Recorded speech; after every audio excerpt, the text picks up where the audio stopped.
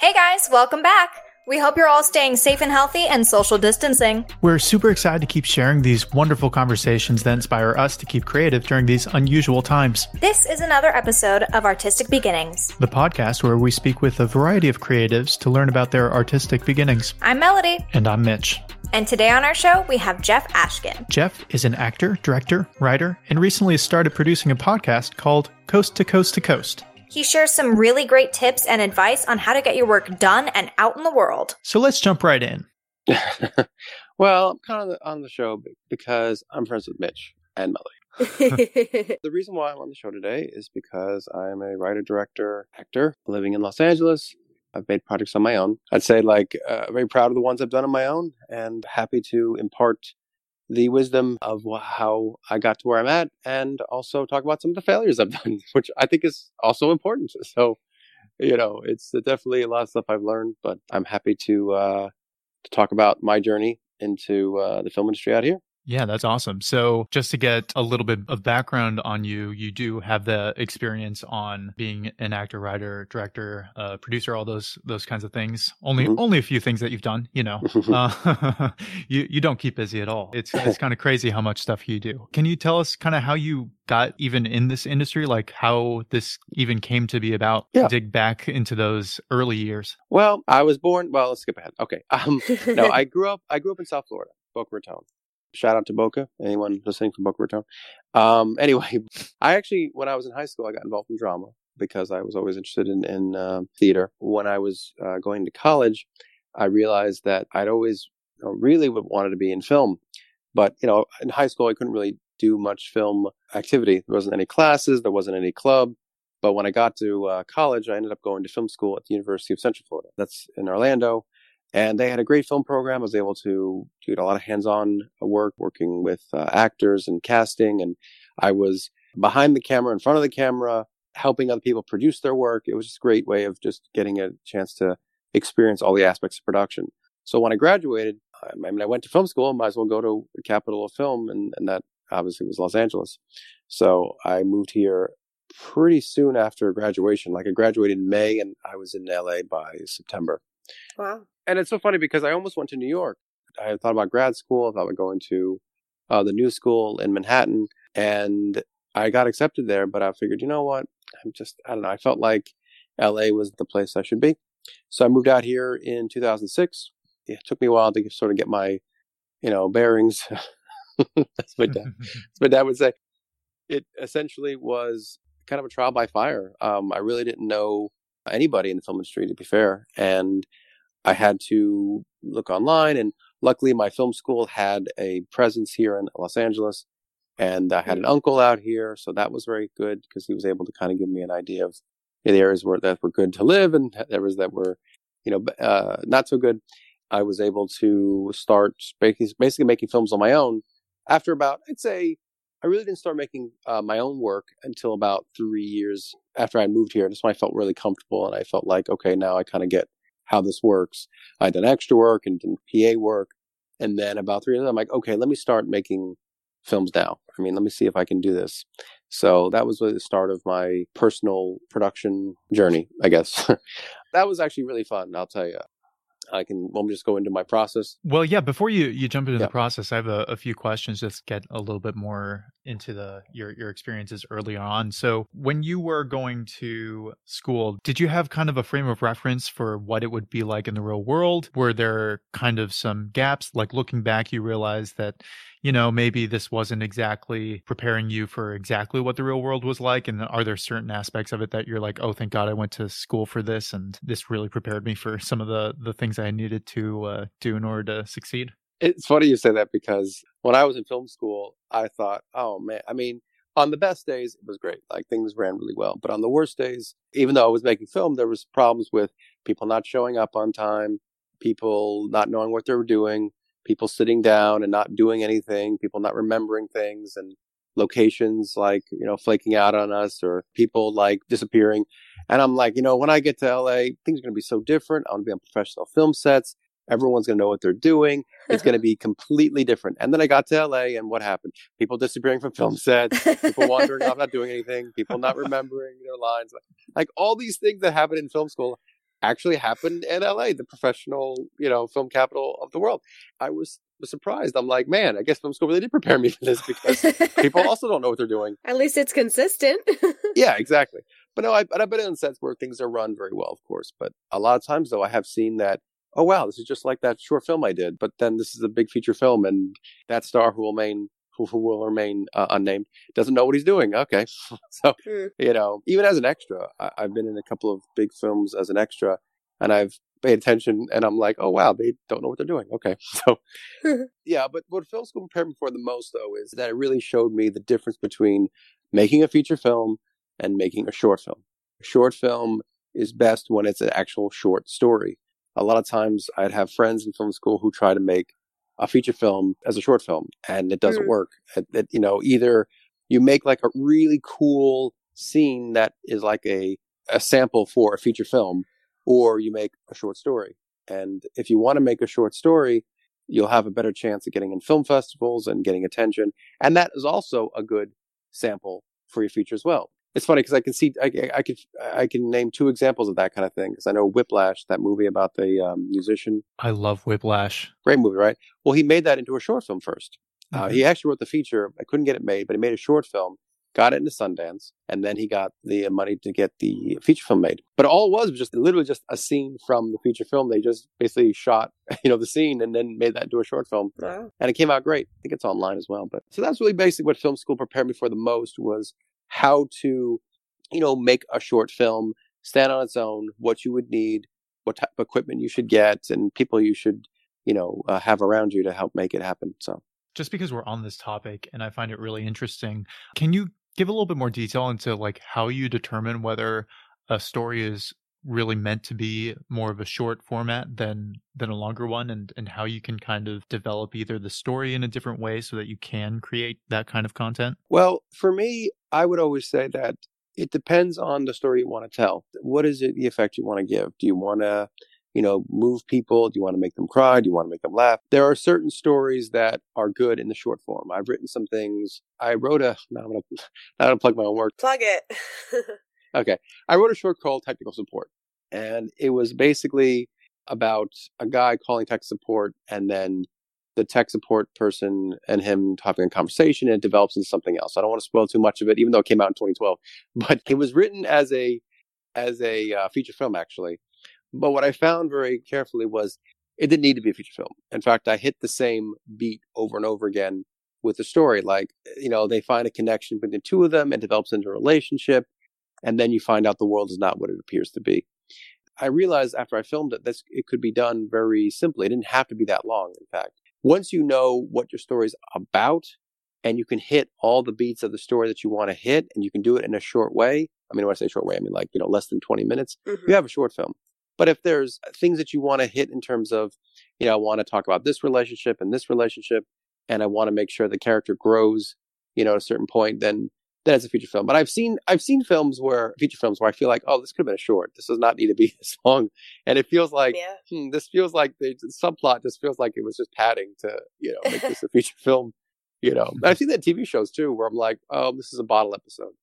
One of those episodes where not much happens and it's all one location so they can save money on the next episode. Right. But for me, though, that was really the case where this short film, and not to brag, but it did play at Comic-Con, which was pretty cool. San Diego Comic-Con. That's awesome. Yeah. And back in 2012, I had my whole cast there. I did a Q&A.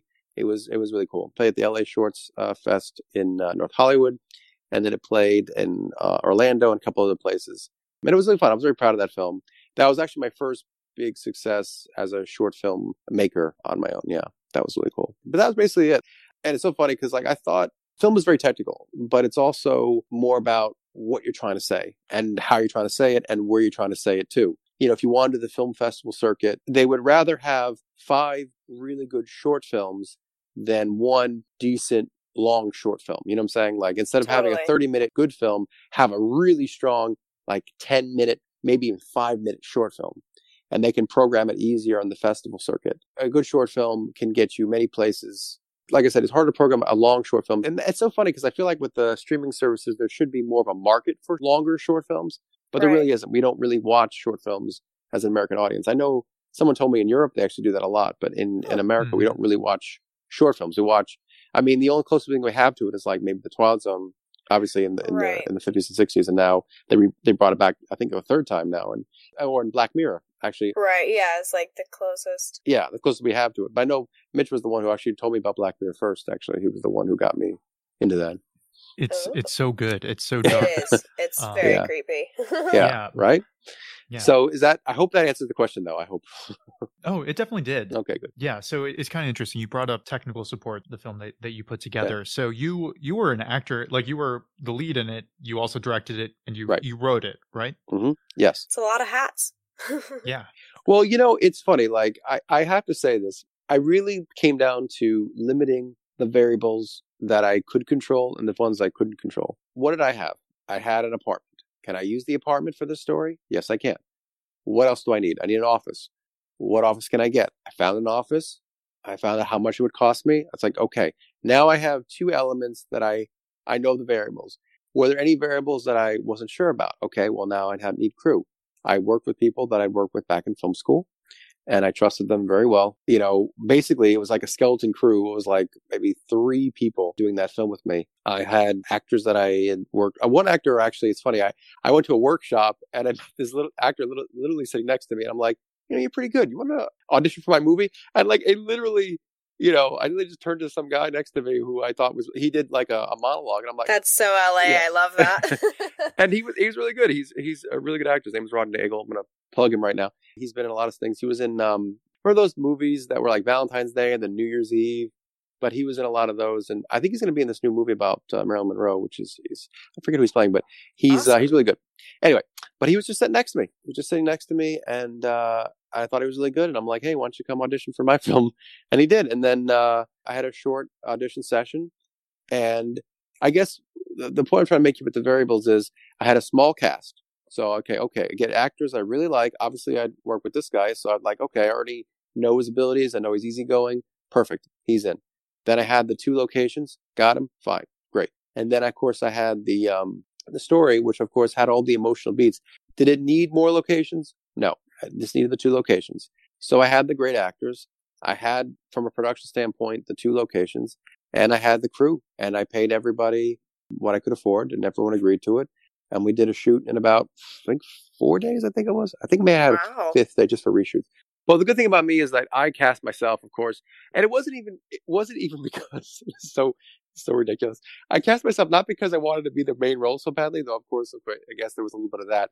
But also because I wasn't sure how long it would take. And I didn't want anyone to be like annoyed at me for like working like a 10-hour day or something.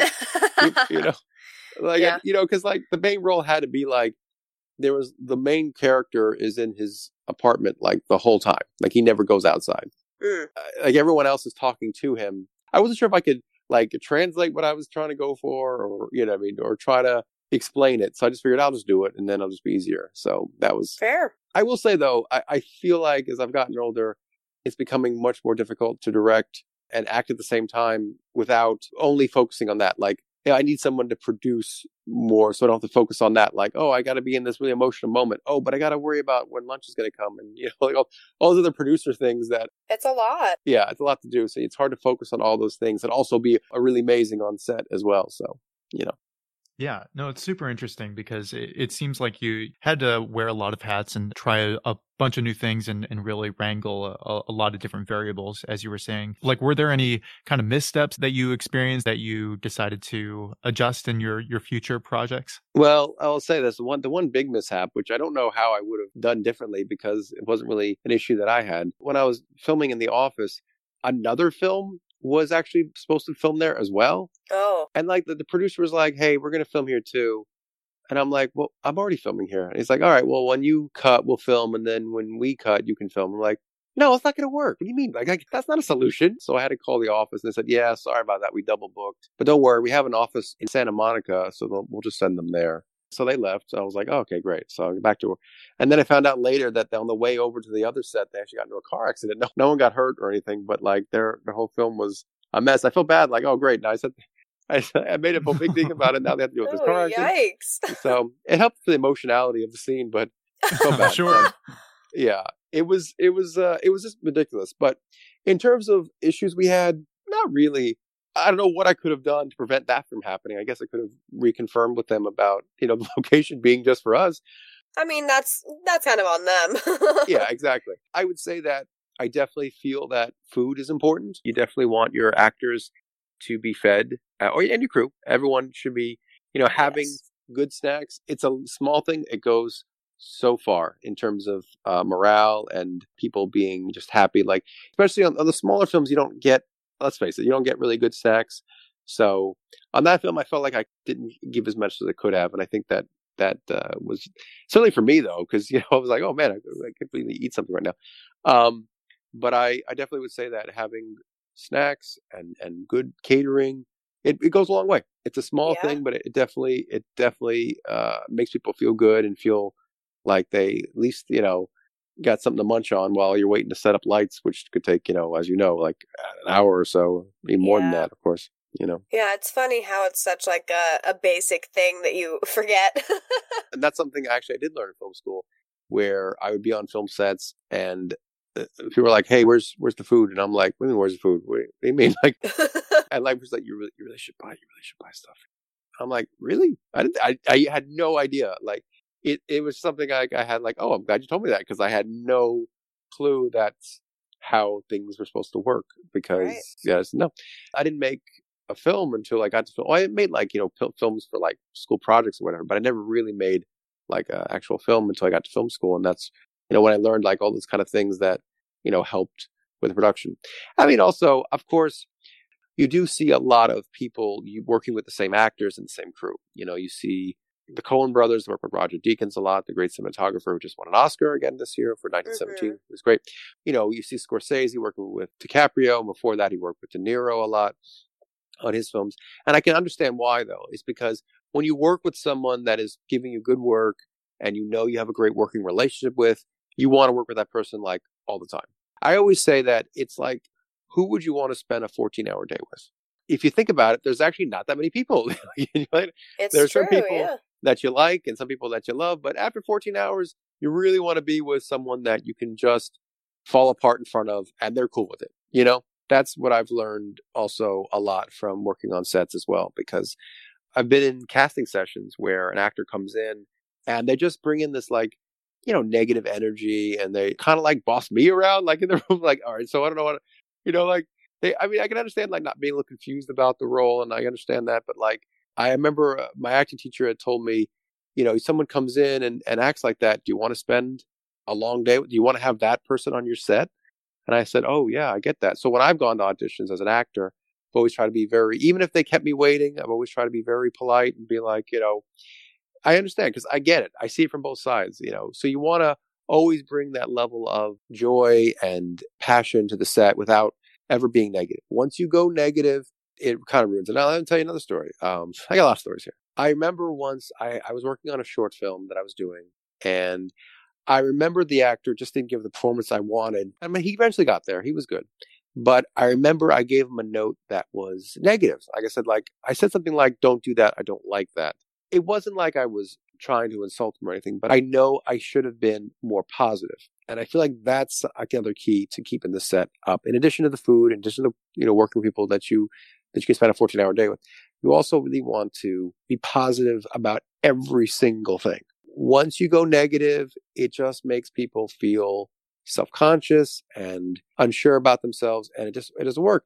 Now the film came out okay, but I just realized that's always very important. We're all making make believe, so we should all enjoy what we're doing. I mean, it's not like we're doing something that we all don't want to be doing, right? Everyone wants to be there. So I feel like that's something that also I learned from my short film work. Yeah, it sounds like a lot of the human factors you take into consideration are really the key things, like the smaller things that a lot of people maybe miss that are really important in creating the environment that the creativity can kind of grow in. Right. No, I agree with that.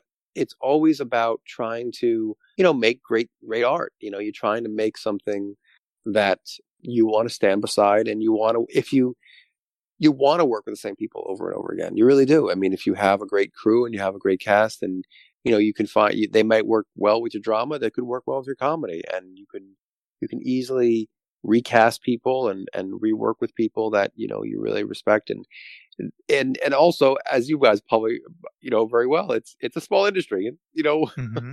word gets around. People talk, yeah. word gets out. You hear about, oh, that person, I work with that person, Yeah. and you don't want to be that person they're talking about. You want to be the person who, it's like, oh, he's so sweet. I mean, there's a reason why Tom Hanks is such a beloved actor. I've been lucky enough to meet him, and he's exactly the person that he is, in interviews. He's just a Right. very nice, easygoing person. And that's obviously the reason why I feel, one of the reasons, aside from being a great actor, of course, one of the reasons why I think he works so often. So I want to talk a little bit about the most recent short film that you made. Oh, yeah. And it's a little bit of a departure from your typical type of project, as far as I understand it. And I wanted to hear a little bit of why you kind of went this direction, and a little bit about kind of your inspiration for doing the short film. Oh, great. Well, thank you. The Mhm. short film we're doing was a bit of a departure for me because it's an animated film, and it's a short animated film, and it's something that I wanted to do, and I really didn't. I'll put it this way: it was the only way I could do it would be in animation, and the reason why is because it's about movie credits. The actual movie credits of a film have their own film, and it's like, the parts of the beginning of the film, the parts at the end of the film have their own interior world, and I wanted to explore that. And what would that look like? What would the font look like? What would the world look like? And I just had a lot of fun just coming up with ideas and concepts using different types of font and using logos and things. And I just thought, oh, what a cool thing this could be. So I actually went online and looked up animators in different animation schools. And there's a lot of great resources online to find animators who are just getting out of their film school or animation schools, where they want to get experience. And I basically pitched the project and showed them what type of budget I was working with. I actually found that, and it's so funny because it took me a long time to come to this particular point, but I have ended up working with an old college roommate of mine who went to film school. He went to UCF with me. He had gone to the animation section of the college. And I told him, I'm having trouble finding the right animator for this project. And he said, well, I'd be interested. So I said, great. So we talked about it. We had never worked before. And we basically just talked about the concept, and he talked about what he was thinking. I talked about what I was thinking. I sent him the script, and he said, all right, let me show you what I can do. And he sent me like a test file, and I thought it looked great. So I said, okay, let's do it. Let's get started. It's so funny. He actually animated the whole film himself, all 5 minutes and 38 seconds of it. Wow. And he and I never met. I actually haven't seen him since college. It's so funny. Like, Wow. It was all remote? yeah, completely remote. It's funny. He did the animation. I knew a composer who did a previous film. Another person did the music. The only person I met up with was the person who did the sound. Wow. Everything else was done remotely. It's just so funny that it worked out that way. But So cool that it can work out that way too. right, yeah. But the animator, his name is Nolan Nunez. He's a great animator. I'd highly recommend if everyone's listening to hire an animator. He's amazing. He basically did everything when he wasn't when he had free time and when he wasn't working, and he would send me the files of that scene, and I would take a look at it, and I would analyze it, see what worked, and then I would send it back and say, okay, great. Or I'd say, oh, you know what, I think we could use maybe a little different gesture here or something. And I had to be very careful. I will say the biggest thing I learned from doing an animated film, and if anyone's who's listening is doing animation, I'm sure they know this. So me coming from not ever doing one before, I learned the hard way. But any story problems or any sort of character issues you have, you really want to work it out in the animatic, not in the animation. Oof. And I'm sure a lot of animators obviously will know this. I, of course, was like, oh, maybe we'll figure it out when he does animation. It's like, nope. And then we had to like spend a lot of extra time trying to fix something that should have been fixed in the animatic. Just to clarify, what is the animatic? So he would do storyboards, basically hand-drawn storyboards, and I would look those over. And then what he did was he actually put those in the computer and would basically have like almost like it looks like a living drawing, which is the animatic, which is basically the drawn pictures would be sequenced in a way where that was like a basic animated form, basically like a movie storyboard. And that is the part where I really should have figured out certain things that unfortunately, I had to figure out, in the animation, it goes back to, making sure that your story has all those emotional beats. So you want to make sure you definitely hit each point you want to make. And by the end, it shouldn't be you shouldn't be working on the story when you're working on the film. Does that make sense? Mm-hmm. Totally. If you don't want any story issues or character moments. A character should always walk into a room and know why the character is walking into the room. If your character walks into a room and you're like, why is he doing that? You're like, well, something's wrong here. And and even though that wasn't an issue, it's just an example, but there were certain things that I'm like, oh, I should have figured that out. But, we did. Noel was great. He's a great animator, and I enjoyed working with him. I'd love to work with him again. If, we get some sort of development deal with this project, I'd love to continue working with him, of course. It has played in a lot of festivals so far. I'm very happy to say. It played in Walnut Creek, right outside San Francisco, at this great competition called the Mountain Shadow Film Society. Played over in Toronto just recently. Wow. Their film festival. It's going to play in the River Run Festival in North Carolina, which I'm very excited about. I've been very happy with the response it's been getting. People have seemed to really enjoy the concept and the execution. And even the music, I've actually been thrilled to say, because, I basically gave him they gave the composer a couple of different ideas of what I wanted from music. I really wanted very classical in nature, like a very John Williams-esque score. And he just kind of took that concept and ran with it. And I think he did an amazing job as well. I mean, I have to praise him a lot, because he and I, like I said, we never met either. So I didn't have a chance to I just basically gave him notes and said okay, at point 1 minute and 3 seconds, I want to hear this. And then at point this and this, I want to hear that. And he was like, yeah, great.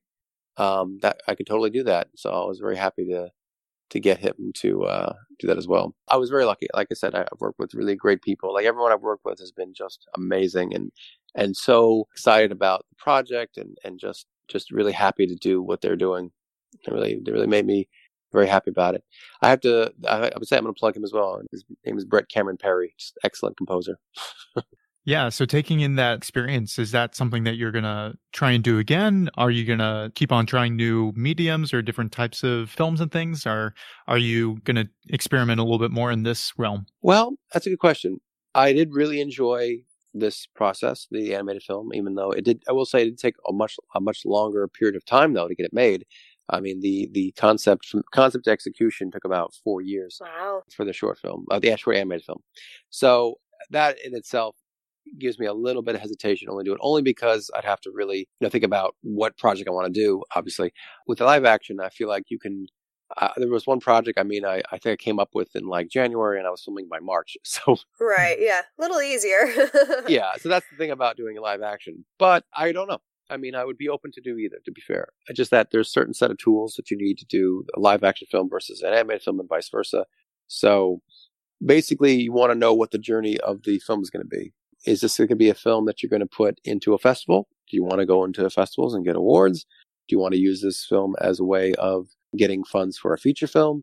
Do you want to, just make something because, you want to just make art, I mean, which of course it should be the number one, of course. But what is the main goal of it? For me, it's so funny. I struggled with this because a lot of times people will ask you what your main genre is, and I would always say comedy. Comedy is my I enjoy comedy. I enjoy writing comedy. I enjoy watching comedy. Of course, I enjoy other things too.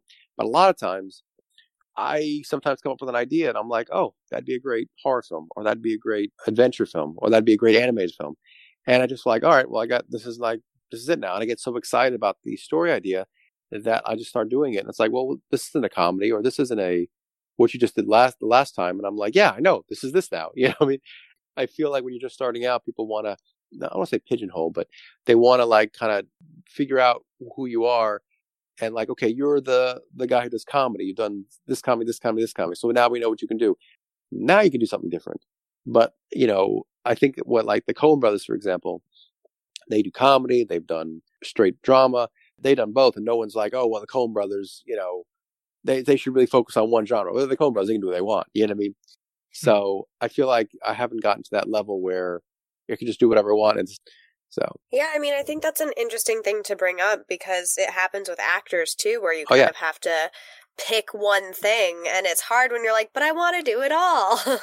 no, you're absolutely right. I mean, they definitely, Yeah. when it comes to casting, it's definitely like you have to, I hate to say it, I mean, we got to be typecast. But, the key Yeah. word in that sentence is cast, So at least, Right. you're working, and that's, so you have like, I guess I've heard this been used, like they have like branding, basically. You're like that quirky guy or the best friend or the comic relief. And, eventually you get enough attention that you can be like, okay, now I'm going to play against type. And you're able to do that because now you have enough of a recognition that people can allow you to do that. Right. It's finding your niche without pigeonholing yourself, which is a tough thing to do in both mediums. Yeah. Yeah, exactly. So going back to what you were asking about, a short film versus an animated film, I basically feel like if the idea hits me in a way where I feel like it should be an animated film, then that's the next thing I do. Or if it's, I'll feel like, oh, this should be a live action film, then that's what I should do.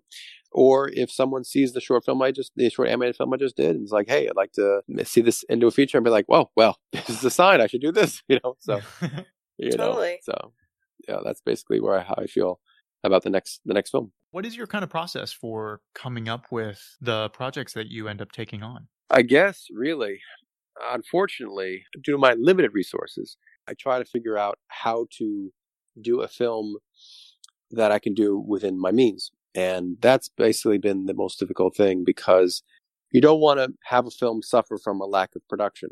And unfortunately, some films I just can't do. I can't make a film set in space without it looking kind of hokey, unless I do like an animated film. Of course, I can do, you can always figure it out. But when an idea strikes me, it's like, okay, I basically when an idea comes to me, I'm like, okay, let me write this out. Let me figure this out. Let me take the time. Let me write it out. Let me see where I can get this character from point A to point B, and making sure, to get to all those, moments that I want to hit, and after I've written the story out and figure out if it's good to be a short film or a feature film or an animated film or what have you, or even, a spec script for a TV show, I step back and think, okay, well, what's the best journey for this to go through? Like for some films, as a writer, I just would like to be like, okay, let me see if I can send this out as a script to be sold, maybe make it sent to a major studio. Some films I've figured I can probably make this on my own. Can I make this on my own? Is it something worth making on my own? And basically, I just see what I can do. The tech support movie I was telling you about, that was going to be a film I was going to try to sell. I was going to try to sell to studios. It's funny because it's kind of like a Black Mirror episode now that I think about it. And if You're it was ahead around, of your time. I was. That took it from me, actually. No. Actually, no joke. There are some similarities. I can't say they plagiarized, because I just feel like, but there are some similarities between one episode of Black Mirror and that short film. If you watch the film, you'll see. Anyway. Oh, I'm excited. I'm going to do that. Yeah, there will be links in the show notes. Oh, yes. Great. What I was going to say, though, is that when I realized that there was not many locations to be had, though, I'm like, oh, I can do this. I can totally do this. I can totally get the 2 locations I need, and then just, do the rest. Once it came down to the variable thing, I want to keep using that word, variables. It's like, if you're going to produce something on your own, and this is specifically people who are self-producing. If you're self-producing your own project, you really want to limit your variables. And when I say variables, I mean, what can you get for free that you can use over and over and over and over and over and over again? For me, that would happen to be my apartment. So if I had an issue with, let's say, a scene didn't work, it's like, okay, well, at least I can do that again because I have the apartment. You know what I mean? If you have, let's say that there's a scene like in an airport or something, well, you don't have to go to an airport to make that scene. You can go to an office. You can dress it up. You can have, an establishing shot at an airport and then go to the office and dress, you know what I mean? You could always find the place that you can use for free, because you don't know, A, how long it's going to take to do that shot. B, what the sound's going to be. Well, I guess you know the sound at that point. But also, how many times you'd have to need to do that scene. So make sure you always use the things you can get for free as much as you can. That's what I would say, really. I think I'd also like to add one thing that I really respect about the kind of work that you do. You don't include like the people that you know, or even the friends that are actors. You don't include them typically in that free section, right? Like For me, one of the things like working with you and understanding kind of what you kind of prioritize, you put value in the actual work and respect others that you work with. Oh yeah, absolutely. Yeah. No, I definitely, that's what comes out of the budgeting. And then one of the things that I know that a lot of people have been able to do, I've never been one to raise money for my projects. Some people are good at doing it. Some people are really good about raising money, GoFundMe and Indiegogo and all those other resources, which are great. I mean, they're really great for people who are good at doing that. I've been so focused on my production that I haven't really thought about, oh, I maybe I should spend time raising money. I'm like, I just want to do it. I want to do it. Let me allocate the right funds to make sure people, are paid for their time, of course, go through SAG, make sure it's a SAG contract, and just so everyone feels like they're not doing something creepy in some guy's apartment. You want to make sure that people know that this is a legitimate production. I'm going through all the proper channels, and it's important. And in that instance, I've actually, and I can tell some people were a little not annoyed, but like kind of surprised that I would actually have auditions with actors that I knew and I knew personally. And they kind of thought, oh, well, why don't you just cast me? And I'm like, it is funny because I realized, even though I'd worked with some people before or I had known them for years, is that I wanted to see how they'd work with me. So, because I know actors who are brilliant, but they come into the room and I'm like, oh, wait, you're not good for this part. This is not good for you. This is not the right role for you. Trust me. You know what I mean? And you don't want to, you don't want to be an actor and be told that you're not good. And I'm like, I have to be very specific. Like, no, it's not that you're not good. You're great. It's just that this particular part, which I thought that I wrote for you, is not good for you. Let me give you something else. I promise you, this is better for you. So I did a web series, which was on YouTube for about 5 years, I'd say. Yeah, between 2014 and 2019. Yeah, and I did a casting session. It went pretty well, but I had trouble casting the roommate character. Actually, I don't really think I had a roommate character, but I had an actor came in to play a very, very, very, very, very, very, very small part, like literally like 3 lines, and he nailed it. He completely nailed it. And I said, "Wow, you're great. Can I give you something else to read?" And he's like, "Sure." So I said, so I gave him another part to read, and he literally went outside. 10 minutes later, he was like off book, and he was also great. And I'm like, oh, you're going to be in and he was in and it's so funny because he was in 90% of the episodes from that point on. Yeah, he was just fantastic. His name's Jeff Bratz. It's so funny because my web series was called The Jeff Show. And I was like, oh, I'm like, it was about me, but then it ended up being kind of about him as well, even though his character wasn't even called Jeff. But he was just so great that I'm like, I should have retroactively just said, call us both Jeff. So we didn't like The Jeff, The Jeff's Show, Right. But he was just so phenomenal. And that was just an example of, I wasn't so set in my vision of something that I was able to just kind of adjust and be like, okay, this guy's great. Let me write around him now. You know what I mean? Because he was so great. And he was just phenomenal. He would come in always off book, always having great ideas, always bringing this great energy, always enthusiastic, just great. I love working with him. That's amazing. Yeah. So, what is the hardest thing about pursuing the arts? For me, it's always been about stability. It's hard to know when your next job's going to be.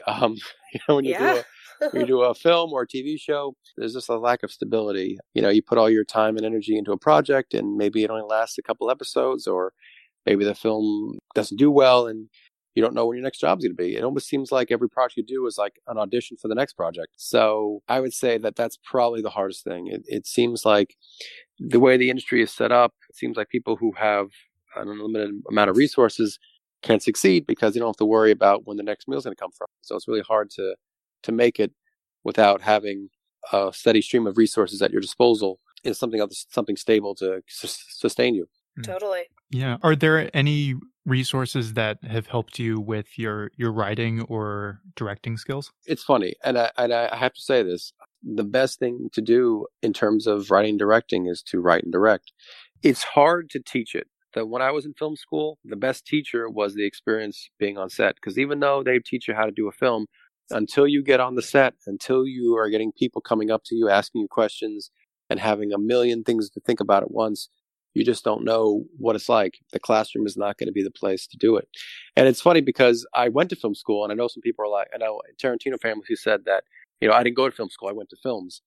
And that's great for him, but but for me, Right. yeah, I went to film school, and I have to say it really did help me because I don't know how I would have been on set independently if I hadn't gone to film school, because you just don't know until you walk onto a set. You just don't.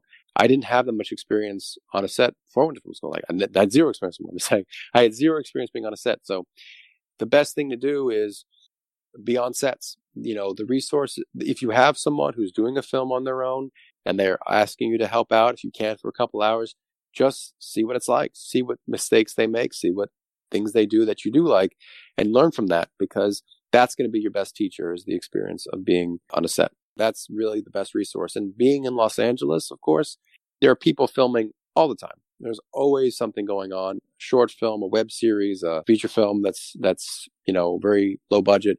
You will find those things that you can't really find other places. But if there is something that's going on in your area, that if you don't live in LA, yeah, definitely check it out if you can.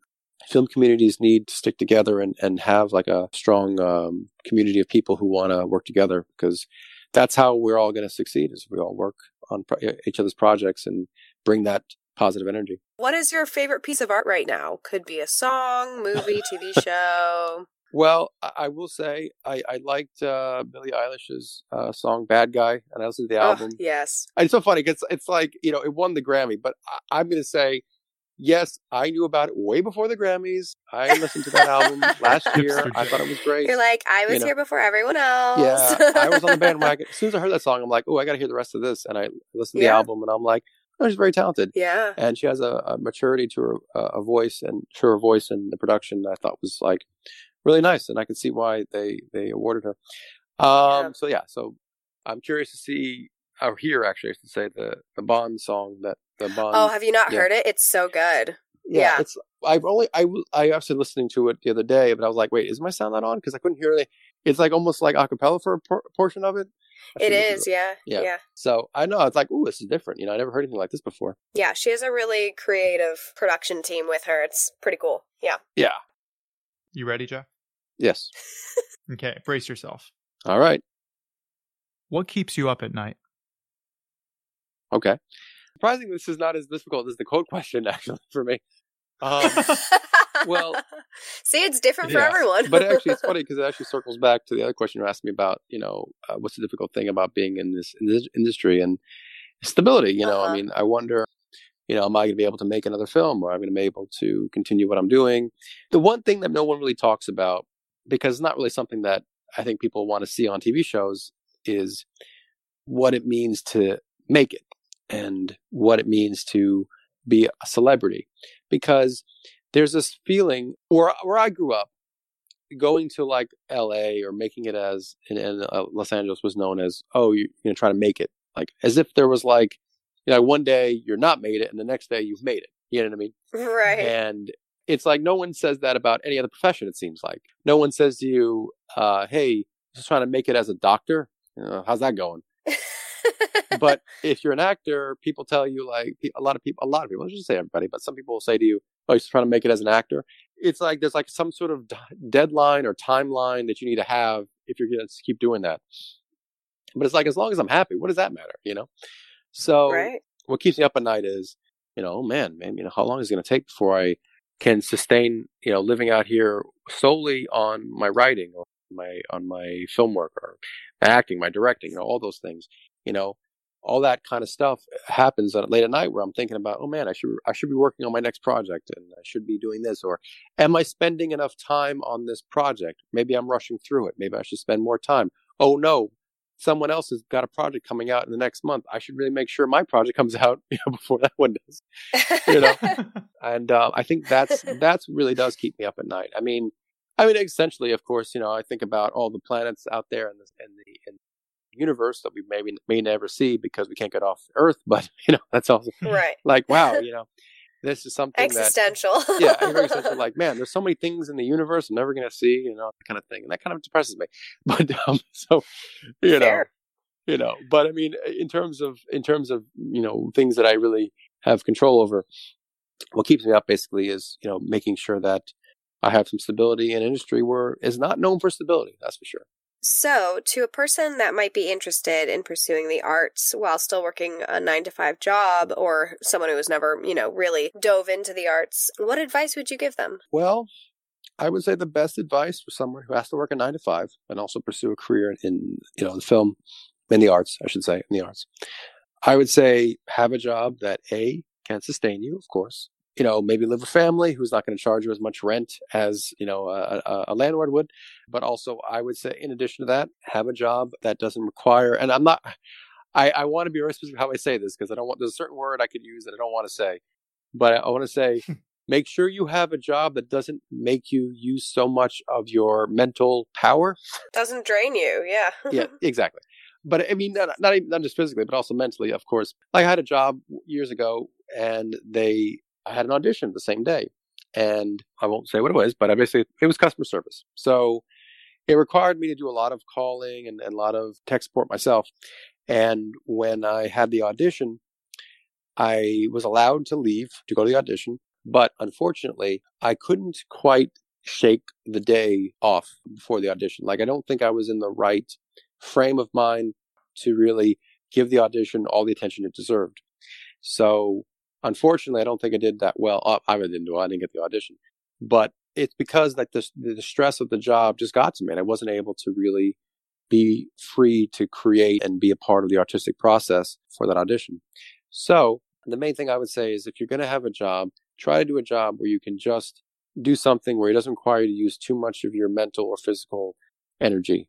Just really do something that you can do really well. It's not going to be a big issue for you to do it. And also flexibility, of course. If you need to have the flexibility to go to an audition or go to a meeting with someone who wants to do something with your script or whatever, definitely have the flexibility. A lot of people I know try to do different jobs where they can, set their own schedule, be their own boss. It's hard, but it could be very fulfilling. But in Los Angeles, there are definitely a lot of companies that know that they're hiring actors, of course. I mean, obviously in the service industry. It's so funny, like I go just off on a tangent for 1 second. I've been out here for 14 years now, and it is very hard to get a waiting job. People say, "Oh, you should be a waiter." Crazy, right? It's so easy to be a waiter. You'll get auditions. Like it's really hard to be a waiter. Trust me, it's not easy. It's very hard. Draining.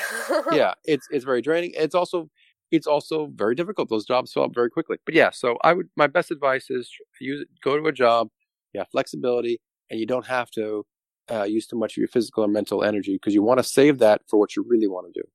And really, when it comes down to it, and this is a tough decision, you're going to have a point where you may have to decide whether you want to go into work the next day or take that audition. And the job may not be there if you take the audition, but think about, why did you come out here? Why are you doing this? Like, do you want to keep that job to get that bit of money to go the next week? Or do you want to take the chance, roll the dice and see if you can make it? Because let's face it, sometimes you have to just take the chance and go for the meeting, go for the audition, go for the thing. And if you don't get it, well, at least you did your best. So yeah, I think that's great advice. It really puts things in perspective. And yeah, the real side of the industry. Yeah.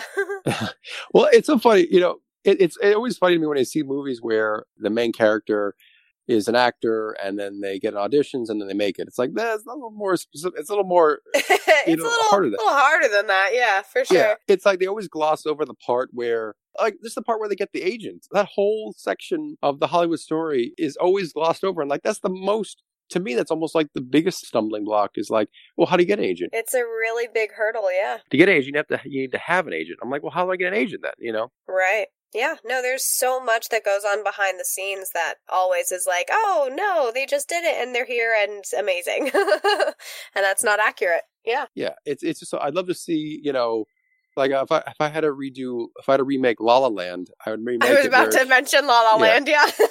And I enjoyed the film. I thought the music was great, but I would say that it would have ended with her doing a web series and him, self-producing his own album. That's how it really would have ended. It's very true. Yeah, that would have been far more accurate to this day and age. Yeah, exactly. It doesn't always end like that, and it's like, oh, you got an audition where you have but to then be yourself. It takes away the fantasy of Of course. This crazy industry that anyone can make it in, which you can. It's just you have to. It's about how long you can sustain it. Absolutely. I mean, like I said, I enjoyed the film, but I definitely have to take it with a grain of salt and know that it's not like that, but it's an entertaining piece of film. So.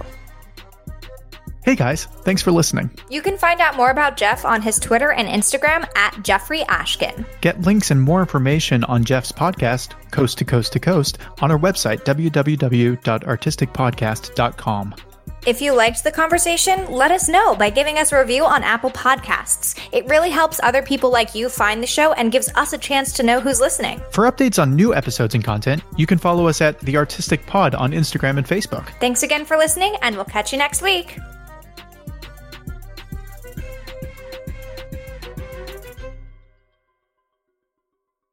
My name is Jeff.